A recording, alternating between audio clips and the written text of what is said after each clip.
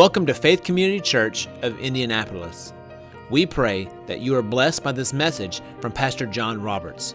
To learn more about Faith Community Church, please visit us at fccindianapolis.com. We're going to look at verse 7. I don't think we'll get done with it tonight because there's a lot in here, but if you remember verse 3 through 6 was talking about our redemption, the Father's part in our redemption. And then verse 7 through 12. And if you look at some of the different translations, a lot of times they will group that as an entire paragraph, although it's still from 3 to 14 is one sentence. In the Greek, they break it up in the English translations. But let me read 7 through 12. This is the Message. I like how the Message reads. It says, starting in verse 7, because of the sacrifice of the Messiah, his blood poured out on the altar of the cross, we're a free people, free of penalties and punishments chalked up by all our misdeeds, and not just barely free either.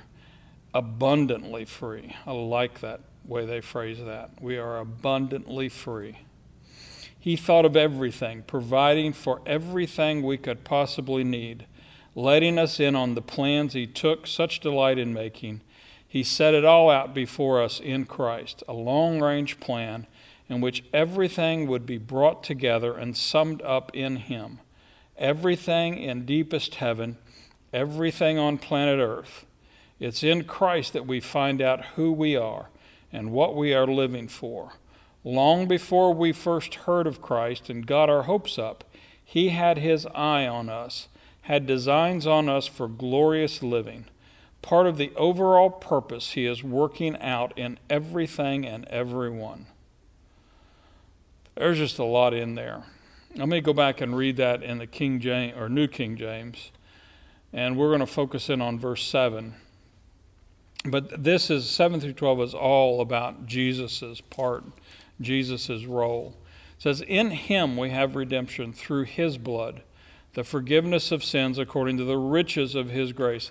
I love that. The word there, Greek word translated riches is, and I'm going to mispronounce it because I don't have it written here in front of me.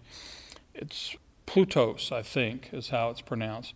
But it's where we get the English word plutocrat, which I guess Donald Trump would be considered a plutocrat. Bill Gates, guys with billions of dollars. I mean, I forget one time I read somebody did the math and took Bill Gates, I think his riches, when he was the richest man in the world, and put out with his, just from demographics, his expected age, how long he would live and how much money he would have to spend every day. And it was in the millions of dollars a day to run out of money in his lifetime. And it's just, it's hard to comprehend what being a billionaire is. But that's the kind of riches that God's grace has provided for us. It's not in material wealth, but it is in spiritual wealth, and it's ours, and it will take all eternity for God to pour out everything he wants us to have, which really gives me hope when things are tough, especially when things get tough, naturally speaking. But then verse 8 says, which he made to abound toward us in all wisdom and prudence, having made known to us the mystery of his will, according to his good pleasure, which he purposed in himself, that in the dispensation of the fullness of times he might gather together in one all things in Christ, both which are in heaven and which are on earth, in him. In him also we have obtained an inheritance, being predestined according to the purpose of him who works all things according to the counsel of his will, that we who first trusted in Christ should be to the praise of his glory. Basically, Paul lays out there everything that Jesus has done and is going to do. He uses that phrase in verse 10, that in the dispensation of the fullness of times, we're in that, at least the beginnings of that. because he has gathered together in one all things in Christ. There, we're going to see later on in Ephesians, he talks about the one new man, where God has always looked. In the Old Testament, he looked at believers and unbelievers, but the believers were either Jewish or Jewish converts. And it's part of the reason that the Jews got in trouble with God was they started thinking of the gospel as being something exclusive to them, an us and them mentality. And they quit reaching out to make converts. And God even called them to make converts. It was a little different because there was a social contract too. And God put some real barriers, in particular, when you look back at the food laws. God put the food laws in, not so much that he was trying to give people a way to eat healthy, because I hear that a lot in Christian circles today. He did that more to keep the Jews from breaking bread with unbelievers, because if you would go to their feast, you would get indoctrinated with their religious practices. So if you could never attend their feast, it tended to keep you separate and holy, which was more important for bringing the Messiah in than others, but they were still supposed to bring in converts. But today, God looks at the world and he sees those that are in Christ and those that are not in Christ. And in Christ, you can be Jew, Gentile, male, female, smart, not so smart, educated, not educated, sophisticated, unsophisticated, hillbilly, suburban, it doesn't matter. He just looks and says, are you in Christ? If you are, then verse 11 says, we have obtained that inheritance. It's already ours, which is great. Now, let's go back to verse 7, because I want to at least start there. It says, in him we have redemption through his blood, the forgiveness of sins according to the riches of his grace. Paul returns to this theme of being in him. He finished up in verse 6 last time. It says, to the praise of the glory of his grace by which he made us accepted in the beloved. That means accepted in the body of Christ or in Christ himself. And then he immediately comes back to that theme, in him, in Christ. We have this redemption. And that's the first theme that he says. He makes it clear right here. Our redemption is only in Christ.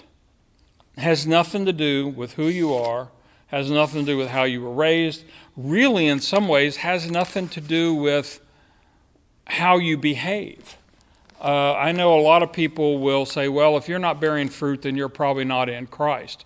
Well, there's a possibility of that. But I also know, at least I know for a fact in my own life, I was talking to, when we went to this conference the other day, I was talking to the pastor, and I told him, I said, I look at I've listened to some of his testimony, and I know my life, and he and I lived in very similar homes. His father was actually a Baptist pastor. My father was a lay pastor in the Baptist church. He didn't preach often, but he did occasionally. But he preached at home a lot. A lot more than I ever wanted him to. But when I look at our life experiences, we were very similar with one huge exception. His father preached, by his own admission, constantly on who you were in Christ. I never heard that phrase until I was in Bible school in my 30s.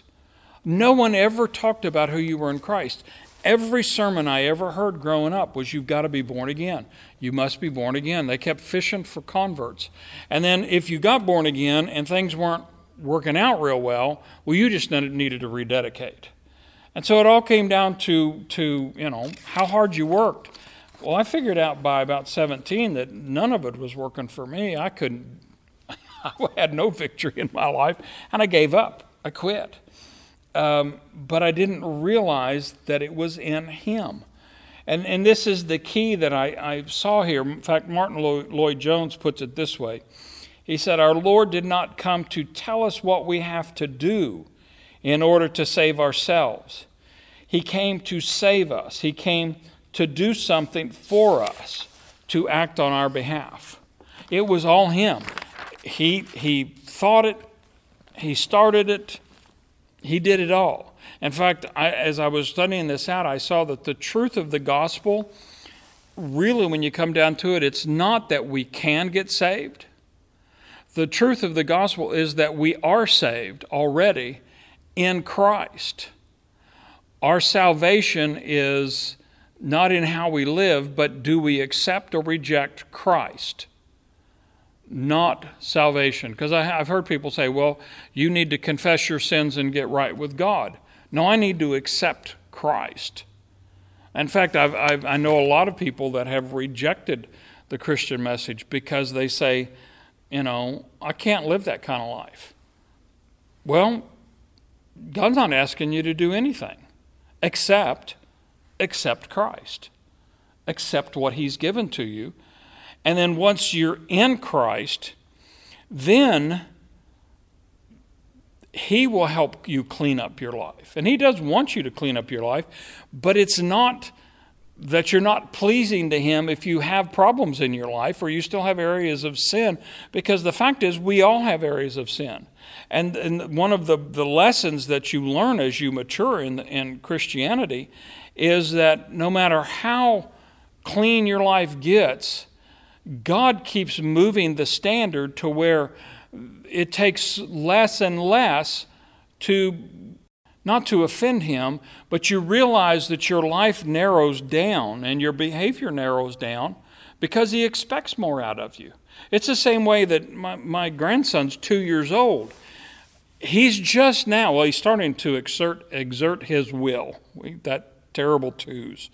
And in actuality, he is being rebellious because there's sin in him, and that's the sin nature coming out. But on the other hand, he's asking for boundaries. He's wanting to know, how far can I go? Well, he has almost no boundaries at 2 because he's just starting the process. He's just learning when you get tired and frustrated, you don't smack mama. Now, he still does.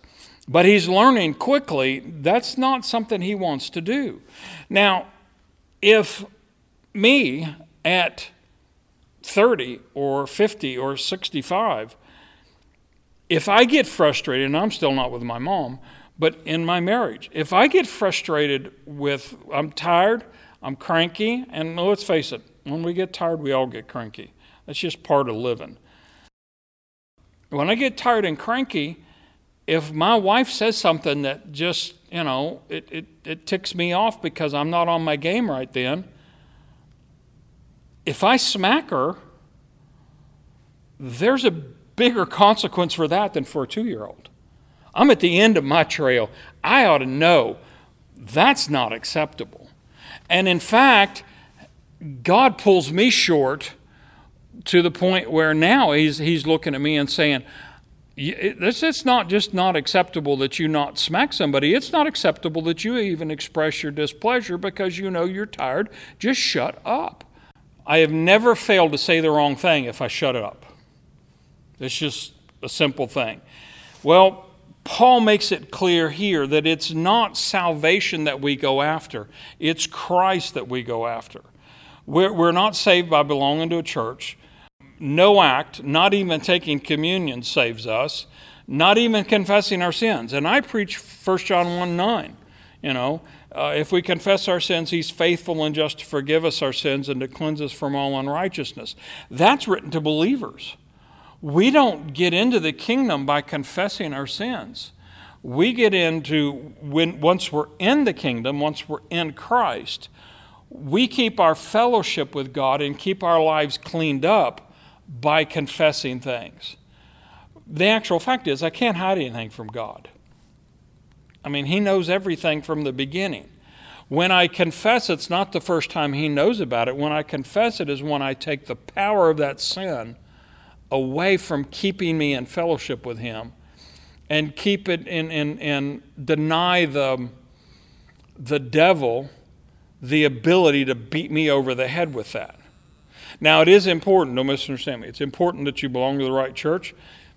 I know people that they belong to churches that basically their theology said, you need to confess Christ, get born again.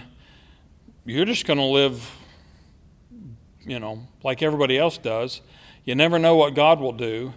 And you'll probably die broke, mangled by the world, and then you'll go to heaven. Well, if that's what your church teaches, that's probably what you're going to live. If your church preaches victory and shows you how to live in victory, how to live in favor, then at least you have a shot at going after those things. So it's important that you're in the right church. It's important that we take communion. But communion is an outward representation of something that's already happened on the inside of us. And confessing our sins is important. But they're all important to people that are already in the family. They're not an entrance to the family. Acts 4, if you want to turn back there from Ephesians, this is where Peter and John were going into the temple. And the man that was lame from his mother's womb was there, the beggar, and Peter grabbed his hand and said, "In the name of Jesus, arise and be healed." And he was, and the crowds got excited, people got saved, and the rulers and elders of Israel locked him up. And in Acts 4, starting in verse 8, Peter is before this tribunal, and they're going to judge Peter and John for doing this, preaching in the name of Jesus. And it says, "And Peter, filled with the Holy Spirit, said to them, 'Rulers of the people and elders of Israel, if we this day are judged for a good deed done to a helpless man, by what means he has been made well, let it be known to you all and to all the people of Israel that by the name of Jesus Christ of Nazareth, whom you crucified, whom God raised from the dead, by him this man stands here before you whole. This is the stone which was rejected by you builders, which has become the chief cornerstone." And then verse 12 is the key. "Nor is there salvation,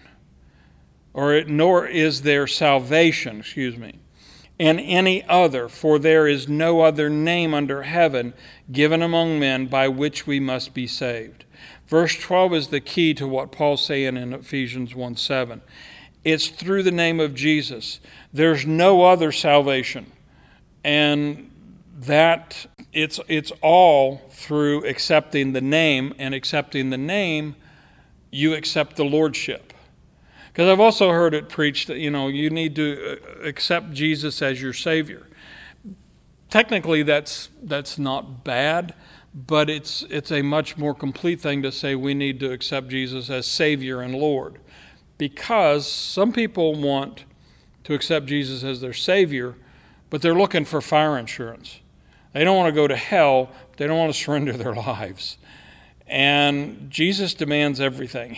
Everything that he gave, in exchange, he wants everything that we have and everything that we are. Because he gave everything he had and everything he was for us. And he says, to be in me, that's what is required. Martin Lloyd-Jones again says, to be saved is to be in Christ, not simply to believe his teaching, but to be in him, to be a sharer of his life, in his death, in his burial, and in his resurrection, and in his ascension. We have all that, and back in Ephesians 1:7, but we have it through his blood. That redemption, that term literally means to be purchased out of a condition of slavery. And this was common in the Roman world. Everybody had slaves. It wasn't a matter of skin color, it was a matter of social condition. If you didn't have any money, you'd sell yourself into slavery. At least you've got a job, you have no rights, but you're not going to starve to death. Which I guess life as a slave is better than no life at all. But the Greek word there is apolutrosis, and it means to pay a ransom. And there was a social contract in the Jewish world where if you, and you see it in the story of Ruth and Naomi. Naomi was a Jewish widow. Ruth was her daughter-in-law who was a Canaanite. She was not Jewish. But she was married to a Jewish man, and they were in Media, I think. I don't remember exactly what country they were, but it was a foreign land. And Ruth's husband died, both of her sons died, or Naomi's husband died, both of her sons died, and she discharged both of her daughters-in-law, told them, go back, find another husband, I'm going back to Israel. Ruth would not leave her. And when she came back, she put a demand on the Jewish relatives, and it was a demand on the concept of a kinsman redeemer. And it was like, you are my closest relative, you need to redeem me out of poverty. And they did. They provided for her and provided for Ruth to the point where Ruth ended up being in the lineage of Jesus. But this word means, it's the same concept as being a kinsman redeemer, but it means that Jesus went in, paid the price, he loosed us from slavery by paying the redemption price, and then he carried that away. He carried our slavery away. And in fact, you can look these up if you want. I'm going to go through them quickly. These are several scriptures that it talks about what Jesus did when he redeemed us, when he bought us out of slavery. 1 Corinthians 1:30 says, but of him you are in Christ Jesus, who became for us wisdom, righteousness, sanctification, and redemption. All of those things he carried us out of slavery and became for us wisdom from God. He also became for us righteousness and sanctification and redemption. It's not just that we're saved, but he cleaned us up. I like the fact that he forgave my sins, but he also, when he exchanged my sins, he exchanged his righteousness. He made me holy. And whether I act holy or not, I am holy. 1 Timothy 2:6 says, he gave himself a ransom for all. The only price he had was himself. He didn't take money out here and say, okay, I'm buying all these people out. He said, I'm going to enter into slavery. It's what it says in the New Testament. He who knew no sin became sin. He entered and became a slave. The omniscient God became a slave for a limited period of time to buy us out for all eternity. And then Titus 2:14 also says, who gave himself for us that he might redeem us from every lawless deed and purify for himself his own special people, zealous for good works. I like that. I like being special. And not being special in that I ride the little yellow bus. Special in that God put his mark on me, put his name on me. And then 1 Peter 1:18 and 19 says, knowing that you were not redeemed with corruptible things like silver or gold for your aimless conduct received by tradition from your fathers, but we were redeemed with the precious blood of Christ, as of a lamb without blemish or spot. Now back in Ephesians 1:7, this could be translated, it's translated, in him we have redemption through his blood. There is an article in the Greek right before redemption, so it could be translated, in him we have the redemption, meaning it's exclusive. But there's two senses of this redemption. One is soteriological, and the other one is eschatological.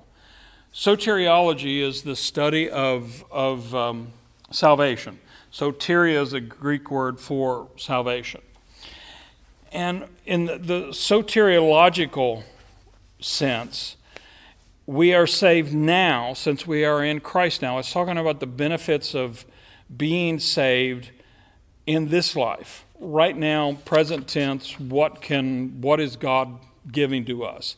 We saw that in the latter part of that portion with Ephesians 1:7 through 12. In verse 11, it says, in him also we have obtained an inheritance. We have that inheritance now, and it has benefits now. We're not only forgiven forgiven our sins, but we are given his righteousness. We're healed. We're blessed. We're favored. Now, the enemy will try to steal all those things, but we have a right to fight back against him. But we have all of these things in Christ now. Romans 3, verse 21, Paul addresses this. He said in verse 21, he says, but now the righteousness of God, apart from the law, is revealed, being witnessed by the law and the prophets, even the righteousness of God through faith in Jesus Christ, to all and on all who believe. In other words, it's through our faith, not through our actions. For there is no difference, for all have sinned and fall short of the glory of God, being justified freely by his grace through the redemption that is in Christ Jesus. Again, of course, it's Paul. He always goes back to the same themes. We've all sinned, so we all need redemption, but we're justified, we're brought out of that sin freely by his grace, through the redemption, through the buying out of slavery that's in Christ. Again, it's not our actions that get us saved, it's being in Christ that gets us saved. Colossians 1:13 and 14. He has delivered us from the power of darkness and conveyed us into the kingdom of the Son of his love. We literally have changed citizenship. Now, for me, changing citizenship, it doesn't really have a lot of benefits. I don't know any place in the world I'd rather live and be a citizen than the United States. I mean, I can't think of any place that has better, a better system for all of our problems. I think it was Churchill said, democracy is a horrible form of government except for all the rest. We have a lot of problems in the United States. We're not perfect, but we're head and shoulders above most every other place in the world. But when you live let's say you were in the Sudan, especially if you were a black African living in areas of the Sudan that's controlled by the Arabs. They kill black Africans left and right in Sudan. They have no rights. They don't even have the right to live. Well, if I could convey my citizenship as a Sudanese to become an American, I'd pay any price. I'd do anything to swap. Well, that's the kind of conveyance. Even though I'm a citizen of this world, and it's not necessarily just the United States, I'm a citizen of the corrupt system in this world. But now I've exchanged that and I've become a citizen of the kingdom of his Son of his love. But verse 14 tells me how. In whom we have redemption through his blood, the forgiveness of sins. I've been brought out of darkness and translated into light. And then Hebrews 9:12. This actually gets into, and I don't have time to get into all of it, but it tells us previously in Hebrews and in other places that the tabernacle of Moses was built and designed using the tabernacle or the throne room of God in heaven as a model. So in Hebrews 9:12 it says that we're redeemed not with the blood of goats and calves, but with his own blood. He entered the most holy place once for all, having obtained eternal redemption. The most holy place that he entered was the most holy place in heaven. He literally took his blood from the cross, entered into heaven with his physical blood, and placed it on the altar in heaven, represented by the most holy place in the temple and in the tabernacle of Moses, where the ark was, where the presence of God was, and he put it on there, and it cries out for us. It cries out for our redemption. Whether we have accepted that yet or not, it still cries out for our redemption. But then there's also the eschatological use. Eschatology is the term for the study of end times events. There is a redemption. We've been redeemed from this present evil age. We've been redeemed from sickness, from sin, from poverty, all of those things. But there's a redemption that we haven't received yet. Let me read in 1 Thessalonians.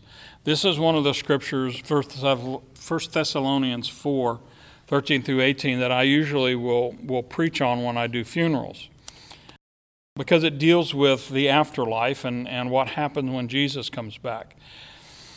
This is Paul again, talking to the church at Thessalonica. He says, "But I don't want you to be ignorant, brethren." So he's talking to believers. "Concerning those who have fallen asleep." Even Paul falls into this trap, because I've noticed for years, people don't ever want to talk about other people dying. They say, well, they've passed on. Well, they're dead. And I don't mean to be harsh, and there's really no premium in making people sadder than they are. But we need to realize, and it's part of our modern thinking, people don't want to face death. I've known people that they don't want to have funeral services. I've got relatives that they're going to be cremated. They'll have a memorial service, but they don't want to be buried anywhere. They don't want a funeral service. They don't want anybody looking at their bodies in a casket. Part of the reason is they don't want their family to have to face their death. Well, what I've found is if people don't face death, they have a hard time moving on. Even Paul, I think, because when he says he doesn't want us to be ignorant of those that have fallen asleep, he means those that are dead. The reason he doesn't want us ignorant is he said, "Lest you sorrow as those who have no hope." There's always sorrow in losing somebody and having them die because they're not here anymore. Doesn't matter that they're going to heaven, and you can be certain that they're in heaven. They're still not here where you can talk to them, have fellowship with them. And sometimes that hurts. The closer they are, the more it hurts. Verse 14 says, "For if we believe that Jesus died and rose again, even so God will bring with him those who sleep in Jesus." We're back to that in Christ thing. "For this we say to you by the word of the Lord, that we who are alive and remain until the coming of the Lord will by no means precede those who are asleep. For the Lord himself will descend from heaven with a shout, with the voice of an archangel, with the trumpet of God, and the dead in Christ will rise first. Then we who are alive and remain shall be caught up together with them in the clouds to meet the Lord in the air, and thus we shall always be with the Lord. Therefore comfort one another with these words." That's the final redemption, as the redemption of our bodies. Luke 21. This is where this is where Jesus is talking about what's going to happen at the very end. During either right before the tribulation or during the tribulation. In verse 5 and 6, he predicts the destruction of the temple, which literally happened in 70 AD. And then in verse 7, he starts talking about the signs of the times and the end of the age. And he goes through all kinds of things that we see in our world today, and we will see quickening. In one place, it describes the coming of the Lord as a woman going into childbirth, having birth pangs.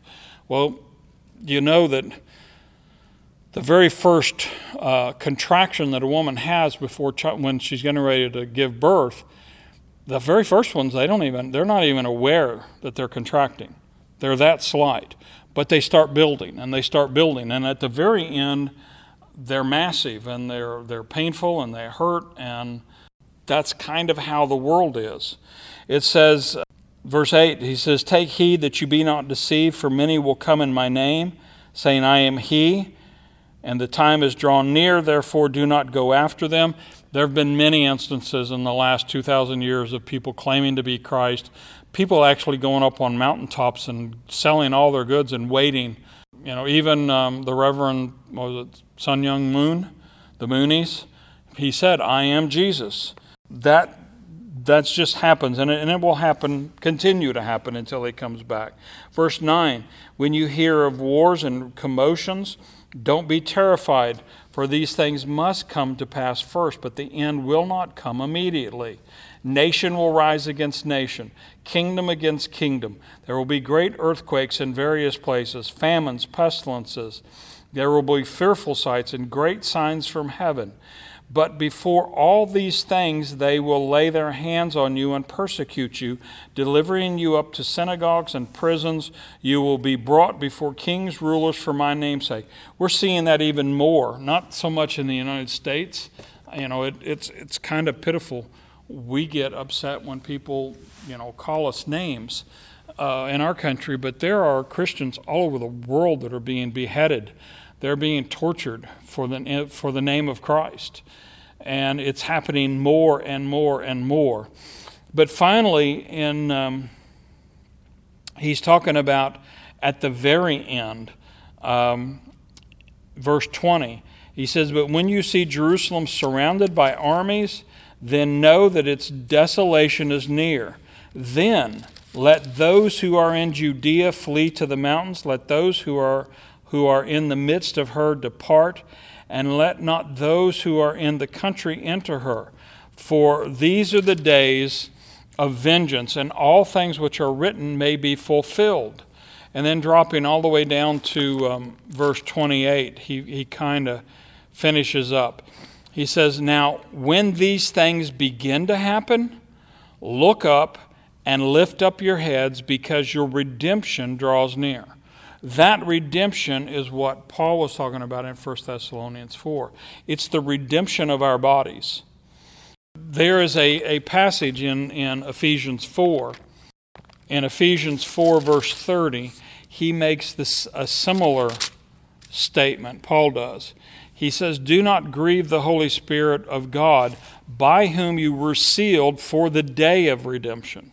Same word he uses back in 1:7, but this is not talking about getting saved. It's talking about the day of redemption. It's talking about the day the Lord returns. And if you go on into Ephesians 5, Paul makes this statement. He's talking about, let me finish. Let me go to the end and then come back. Verse 32 in Ephesians 5. He says, "This is a great mystery." Speaking of marriage, he says, "But I speak concerning Christ and the church." Paul is using marriage, the joining of a man and a woman, to represent the joining of Christ and his church. So if you go back and read section 5, or verse 22 through 31, 22 he talks about wives. But then in 24, he says, "Therefore, just as the church is subject to Christ, so let the wives be subject to their own husbands." 25, "Husbands, love your wives, just as Christ also loved the church and gave himself for her." Here's why he gave himself for the church: that he might sanctify and cleanse her with the washing of water by the word. That's what we're going through right now. We're being cleansed and sanctified by the washing of the water by the word. That's why the word is so important. But in verse 27, he says that he might present her to himself a glorious church, not having spot or wrinkle, nor any such thing, but that she should be holy and without blemish. I've heard that preached, verse 27, for years, that here's the situation. We need to allow God to wash us by the word and sanctify us, because Jesus can't come back until we're a glorious church. And when we become a glorious church, not having spot or wrinkle, then he can come and redeem us. And until we get our act together as the church, Jesus can't return.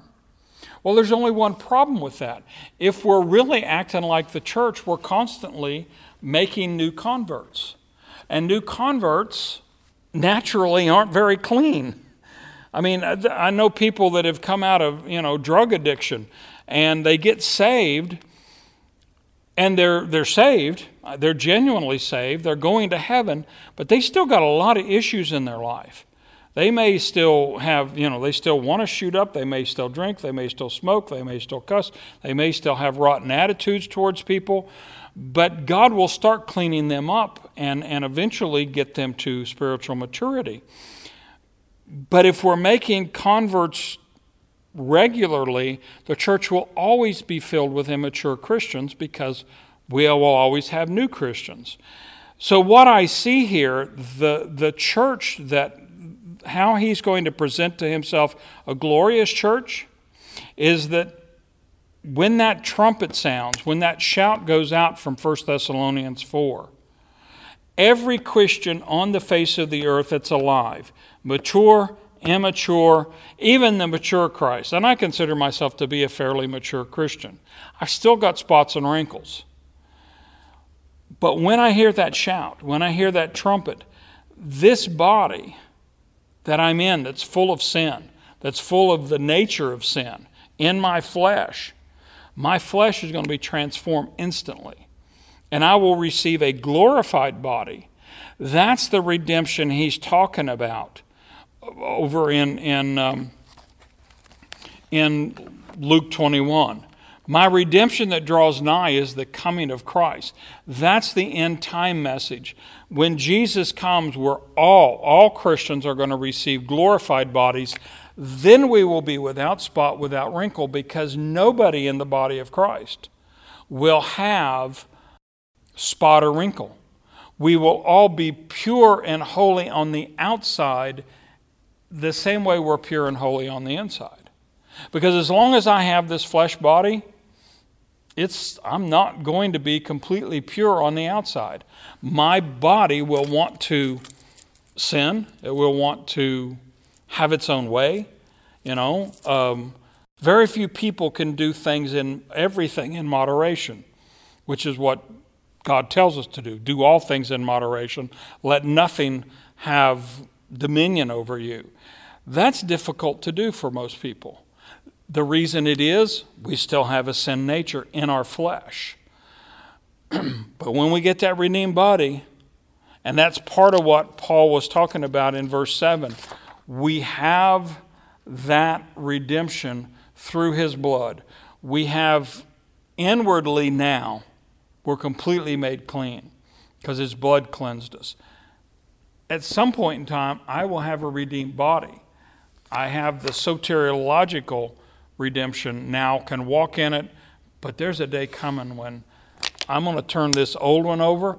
I talked to Jack this past Sunday, and he hadn't been here for a while because at his and Eva's age, they don't drive anymore, and it's hard for them to get to church. And I asked him how he was doing, and he said, well, I'm starting to feel my age. Well, he's 94. At 90, he could probably work me under the table. I mean, it's a wonder. I look at him, I think, it's about time you started feeling your age.